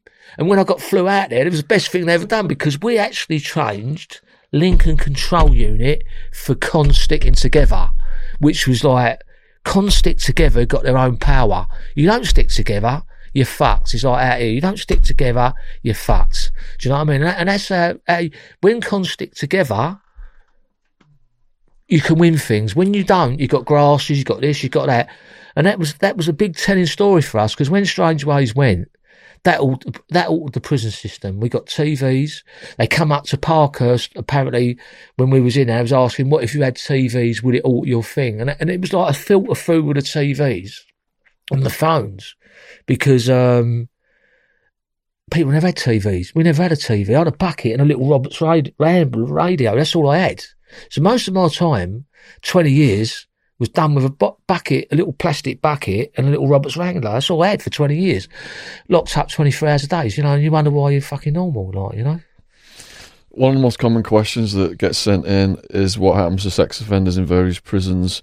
So in Arizona, it's KOS, kill on sight. Did you have any other stories of things that happened? Well, he come on, we was in Parkhurst and there was a fella called this one was called Donald Nilsson. He'd killed 13 kids. It was like 15 kids he had killed. He chopped them up, drugged them and then chopped them up and killed them. Do you remember him? They found all the dead bodies all the dead bodies in the drain, do you remember? I remember that name. I can't remember all the details. And then what happened, good thing with Parkhurst, right? As soon as you come to Parkhurst, it was like a thing. If you was a bacon bonce, normal people would get a blue plate, a sex offender would get a yellow plate. So when you come out, so what happens, when you got to reception, so when you landed in the prison, when you come down for your breakfast in the morning, as soon as you knew that yellow plate, you knew it was a sex offender, right? So by the time they got from their cells to the camp where you used to get served food, he'd either get it with a snooker ball, smashed over with something. Like, that's what happened to Donald Nilsson. As soon as he walks in there, they went, fucking Donald Nilsson's here. And he was quite tall, this Donald Nilsson. I was quite shocked, the one who killed the 15 kids. So I was on level 2 and he was on level 1. This was in Parkhurst. I leant over like that. I went, you fucking animal cunt. And with that, mate, there was chins, fucking snooker balls. Like that, he ran on put straight on the numbers. We wouldn't have, that was a good thing with Parkhurst. You never had no sex offenders or no bad cunts in there, right? Because as soon as you met, we had committees, and what happens, you'd come in there and they'd go, where's your statements, mate? Unless they knew you, he was all right. But then, say like you walked in, they didn't know. He said, let's have a look at your depositions. And that's how Parkhurst was when I was there at the time. And it was like one of the most staunchest jails there was in the British system, you know, like you was vetted by your own cons, you know. Today, they let anyone on the wings do anything, don't they? Who were the highest profile prisoners you were housed with? Well-known ones? Well-known, like Bronson, yeah. Yeah, there was Charlie, there was Kenny and all of them, really. Anyone really. We've got a lot of Ian Blink MacDonald fans watch these videos. Got any Blink stories? Oh, me and him were like pissheads. We used to have a drop of hooch, me and him. And then we was in Franklin's, and every time I bumped into him, we used to go in the cells and we used to make our own hooch. And we used to get fucking pissed as farts. That's how I've done most of my prison sentence. When we was out on the wings, you could have a drink. You could make your drink out of pure orange. You get a bit of yeast. And we used to make our own drinks and it, you know. And that's how I got through my prison system. Every Saturday it'd be like, it's funny because, you know, mysteriously someone had a daughter. Anyway, so we was in Parkhurst and they got congratulated, but the party went on, we banged up at 9, it went on to about 11 o'clock that night. And it was like, and the daughter was, anyway, the jail didn't get smashed up, anyway, he got moved and all that. And it was like, best time you could have in prison was Parkhurst, without a doubt, you know. I like Parkhurst. Didn't Blink tell us a story about doing ecstasy in prison? Eckies. I think he was talking about some crazy stuff like that. Yeah. Yeah, no, like with me, I was just hooch. Hooch. Yeah. So in Arizona, we cooked it because the wall was hot, Sonoran Desert, and you have to burp the bag. That's how it fermented because of the heat. Yeah. How do you cook it in the UK if it's not hot? What we used to do is get pure orange juice and get yeast in. You can make bread yeast and that in your front. It used to come out like a vodka orange. It was brilliant. I was a brew monster. And when I was in Franklin, we used to get dustbins, get all the yeast from the prisons for the bread yeast to make fucking big, you know, the big black dustbins. We used to make the hooch full of that. So I used to do the whole wing. We all be out there partying and all that. Things have changed now though, but that was fun. We did have a good time. The best time you could have in prison was then, you know. We used to have good times. I think prison's changed so much now, you know, but that's how I got through my time drinking hooch, basically. So you mentioned some of the guard brutality already. Are there any other stories that you've not told us of guard brutality? I think my personal opinion, we had nothing. I didn't really talk to screws. I wasn't really, you had a lot of people, I'd hate to say it, like fucking by their first names, best friends and all that shit, but I wasn't really, I didn't like them, they didn't like me. So really, basically,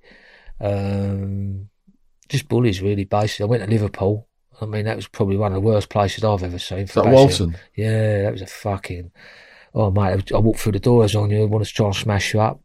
And then, most prisons have got their DST team, see. Now, we're going back to George Floyd. Now, when on the videos, they actually show you grabbing a prisoner around the neck like that and dragging him out of the cells. That's how they do it. right? Now, you know what's just happened to George Floyd. 9 minutes, they had him round the neck and killed him. That was disgusting, right? That goes on all the time. That goes on in the prison system. And the good thing about what's going on at the moment, what's all these things, what they're doing, can change the system. They're not allowed to do headlocks no more. So the more they stand up for themselves, the better for us. Not just blacks or whites, all together. We've got to stick together. And if it stops police brutality and the way they do things, like picking on people, you know, the way they rough you up and all that, and they do rough you up. I mean, I was standing at court, and it was a right flash one, and he wanted to pick a fight with me for some unknown reason. You could see it, like, you know, don't do this, don't do that. He grabbed me like that. I just took his arm over like that. Another cop took his arm over like that. Another one swept him down the floor. I went, leave it out. And he was trying to chicken me up, you know. And that was for nothing. That's because, like, and then the worst kicking I had, I got 3 years, and the screw was sitting next to me. I got done for a stabbing, and the screw sitting next to me was right through the case. You know, my families can't give me this, give me that. And the day I got sentenced, my girlfriend went to me some pictures of me, like, to take back to jail. So as I went to take the pictures, the screw smashed my hand. So as I went like that, I naturally went, it's called a racken. Like that, that's all it was, that. But when I hit him, I hit him on the side of the head there. So he's gone down. So I thought, oh, fuck. So he's got up, like, so I grabbed him like that, and the right bells went, this is Snaresbrook Crown Court. I got 3 years. So I thought, oh, fuck. So I know what's going to happen now. So I ended up in Wandsworth. So they put me in this box, and it was like a metal box, and look, the lid come down. So Screw goes to me, think you're a tough guy, do you? So I thought, oh, fuck. And out the corner of my eye, I could see the normal cons in the normal boxes, and they was taking them out. They called, like, giving their food, taking their arms, all that, and kept me in this metal box. So I know what's coming. So I ain't stupid. So I'm the last one out. So I comes out the box, and there's about 6-7 screws standing down the bottom. So he goes to me, right, take your clothes off, strip off, right? So I looked at him and I thought, I was a game cunt, and I thought I'd rather get a kick in my clothes on than kicking without my clothes on, right? so the kid goes, did you what I said? Take your clothes off. I went, nah. I went, take your fucking clothes off, right? So I said, no, that was it. Like, same thing, steamed into him. Oh, mate, I got fucking battered. Unlucky for me, the segregation units are usually, like, not too far where you get done. This was on GH&K. It was on a total different wing. So they fucking kicked me from one end to the other. So I was in Wandsworth. I was in down the block for 6 months. I had block visits for 6 months. I mean, when they battered me, I mean, and what they did, I had the kick in. Then they went away, and about half hour later, the door opened up again, and they had this mattress. They didn't have right things at the time, and he run me against the wall, these screws, and the only thing sticking out was me leg like that.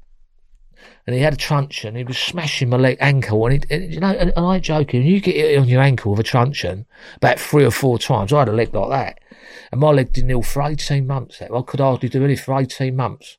And I think that was probably the most bad, and, you know, I had my nose where I had rings smashed in my face, but I think that was probably the worst I've got hurt in prison. You know what I mean? And like most of the time, you know, they look, if you're going to hit one, you're going to hit it back.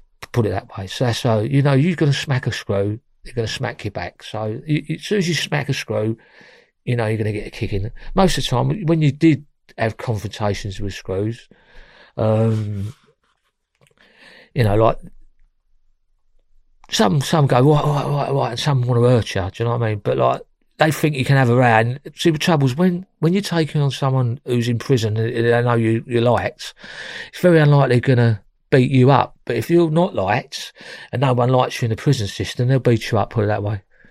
Do you know what I mean? That's how I see prison, you know, like, you can get bullied. And what I didn't like towards the end, because of these druggy cunts, they make you squat.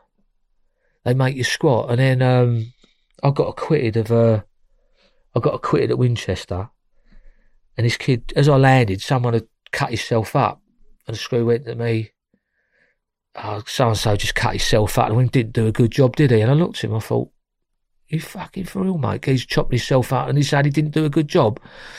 I'm getting released the next morning, and then another screw guy, we tried to hang himself, didn't do a good job, did he? And I thought, hold on, mate, you're supposed to be looking after these people. They're fucking chopping themselves up, killing themselves, and because they ain't killed themselves, they haven't done a good job. I thought, who's the animal, me or you? It's true, isn't it? Psychopath. Yeah. What about Charles Bronson's stories then? Well, he's what he is, isn't he? He's the man, isn't he? But I'm not being funny. With Charlie, he hasn't killed anyone. He hasn't hurt anyone. How can you keep him banged up for all these years? I mean, if he'd have killed someone, I can understand it. He don't deserve to be in prison. Never in a million years. You know what I mean? So at the end, sort of, look, he deserves to be in prison, but it's time to let him out now. He's got to come out, hasn't he? He's got to come out. He hasn't killed anyone. I mean, it's fucking disgusting what they're doing and keep him in a cage. He's another one who should take to the side. He's a brilliant artist. Get some universities. Let him take him out to the universities. Let him do his paintings. Try to understand the fella, not fucking keep him in a cage. Because that's what they do. And underneath that Charlie Bronson, he's a fucking gentleman. He really is a nice bloke. I liked him. I thought he was all right. Did you ever work out with him? He had a different workout. He loves press-ups and things like that, or more bar and things like that, and bag work. He's more like press-ups, a press-up nut, isn't he? And did you see the guards attack him? Oh, mate, yeah, he's got that mad strength, and he's got that mad strength. But like I say, I just like to see him released. So, in terms of riots, then, were you involved in any riots, or did you see any riots? Rather, let's phrase it that way. Loads of riots. I mean, fucking hell, there's a riot every fucking week here now. I mean, we had a massive big punch up in Franklin. He was in it, Charlie, and obviously run them, and then like all the time. What are the riots over? It's funny, really, because Paul laughs about this, Paul Ferris, right? Prime example. He's got a brother called Billy Ferris. Now, Bill, I've been friends with Bill for a long time. So I get up one morning down Maidstone. You go, just walk down, get your breakfast and go back. This is our right start. All of a sudden, I've come out in a pair of shorts, top, gone down to get me breakfast. All of a sudden, Billy's there, Billy Ferris. I ain't hear that fucking shit! That's it. He's locked in now. You can't walk away. You've got to stand with him. You can't let people jump on him because he's there. That's how a riot starts. And then from that moment, the trouble just starts. And it's just as simple as that. You can walk into a riot without even you're going to walk into trouble or a riot. It kicks off, just escalates. It usually starts with a fight or another fight, two inmates fighting, and it just turns into a massive big brawl. And then that's how riots start. That's how they do start. It's very rare they're planned. They're not really going to sit down. We have the sit downs. We have all that. I've been loads of sit downs, and we've been in loads of sit downs. And like I said, but with riots, they're very sparky. Do you know what I mean? They kick off when you don't expect them to kick off. That's how they start, really. Yeah, in Arizona, they just grab like a fire extinguisher sized canister of the spray and come in and just spray everybody like that. Is that how they deal with it here? No, what they do, they get the shields banging them and have all the riot shields, and they come in. Like we was in Whitemore and was having a drink in a cell, and a screw comes and he goes, "There's a fire next door." He said, "You've got to bang up." So I expected like a cell being on fire, so I stuck my head out like that. Fucking our wings are light. I went, "You going to ask me to bang up?" He went, "Yeah, you got to go and bang." I said, "I ain't fucking banging up." And also I was with a fella called Billy Williams. He was a spy with Cassius Clay and all that. And he said, "No, we ain't fucking banging up." And they would have made us bang up. And say the old prison would have burnt down, would have fucking died. So we wouldn't bang up. And that's how trouble just starts, exactly like that. That's what prison's like. You can walk down the lane in 1 minute, and next minute you're in a big fight or whatever. That's how prison is. It's combustible. Yeah. We've had a few people come on, have been in prison, that they've said they've seen corpses or they've saved people's lives who are trying to kill themselves, things like that. Anything like that you come across? Oh, I see loads of people dead, and it's not nice. I mean, hanging cells, when they hang themselves, cut themselves. I mean, look, it's not a nice thing. It's a bit sad for me. I don't really want to talk about it. Really. Oh, yeah. Yeah. You cut off your earlobes? Yeah. What was that about? Vainness. Vainness? Yeah, just vainness. Yeah. Vanity? Yeah, vanity, yeah. And how... We've talked about all of the helping the young people, poverty leading to crime, knife crime. We've talked about how we can help offenders. We've talked about your films, why you turn to crime. Are there any other stories you think or anything you want to say before we wrap it up? No, thanks for the interview, Sean. Yeah. I wish you all the best. And like I say to all the kids out there, what I like to talk about at the moment is knife crime. It's the last thing I like to end it on. Before you stab someone, think about what you're doing, because they're going to egg you on to fight. Most kids do. They can't help themselves. And school bullies and things like that, they edge you on and drive kids into trying to kill themselves or hurt themselves. Just think about what you're doing. That's all I'm asking. Don't end up in prison, because I'm not an hero and I'm far from it, right? I'm not proud to do what I did. If I could turn my life around tomorrow, I'll turn my life around tomorrow. Go to school, learn what you're doing, and don't follow our routes, because it's not a good route at all. And like I mentioned in the first section, we've got the link down there for the Making of a Money Getter. If people want to go down, click on that and check it out. If people want to get a hold of you, are you on social media or anything? Yeah, Facebook. Yeah. All right, so we're going to put Vic's Facebook down there below as well. Please let us know in the comments what you have thought about this video. Huge thank you to all of the new subscribers. Subscription logo is in the bottom right-hand corner. Huge thank you to all people who've donated as well. PayPal, Patreon, Just Giving, Subscribe Star, to help us produce these podcasts in a professional studio with James, our cameraman, and Joe, our sound engineer. And if you've got any other guest suggestions, please put them in the comment section below. All right, I'm going to have to give you a hug then, big man. Thank you, mate. And, thank you, mate. Nice to meet you. Thank you very much. Yeah, thanks, mate. Thank you. Thank you. Thank you. Should have had you demonstrate a chokehold, really, or something.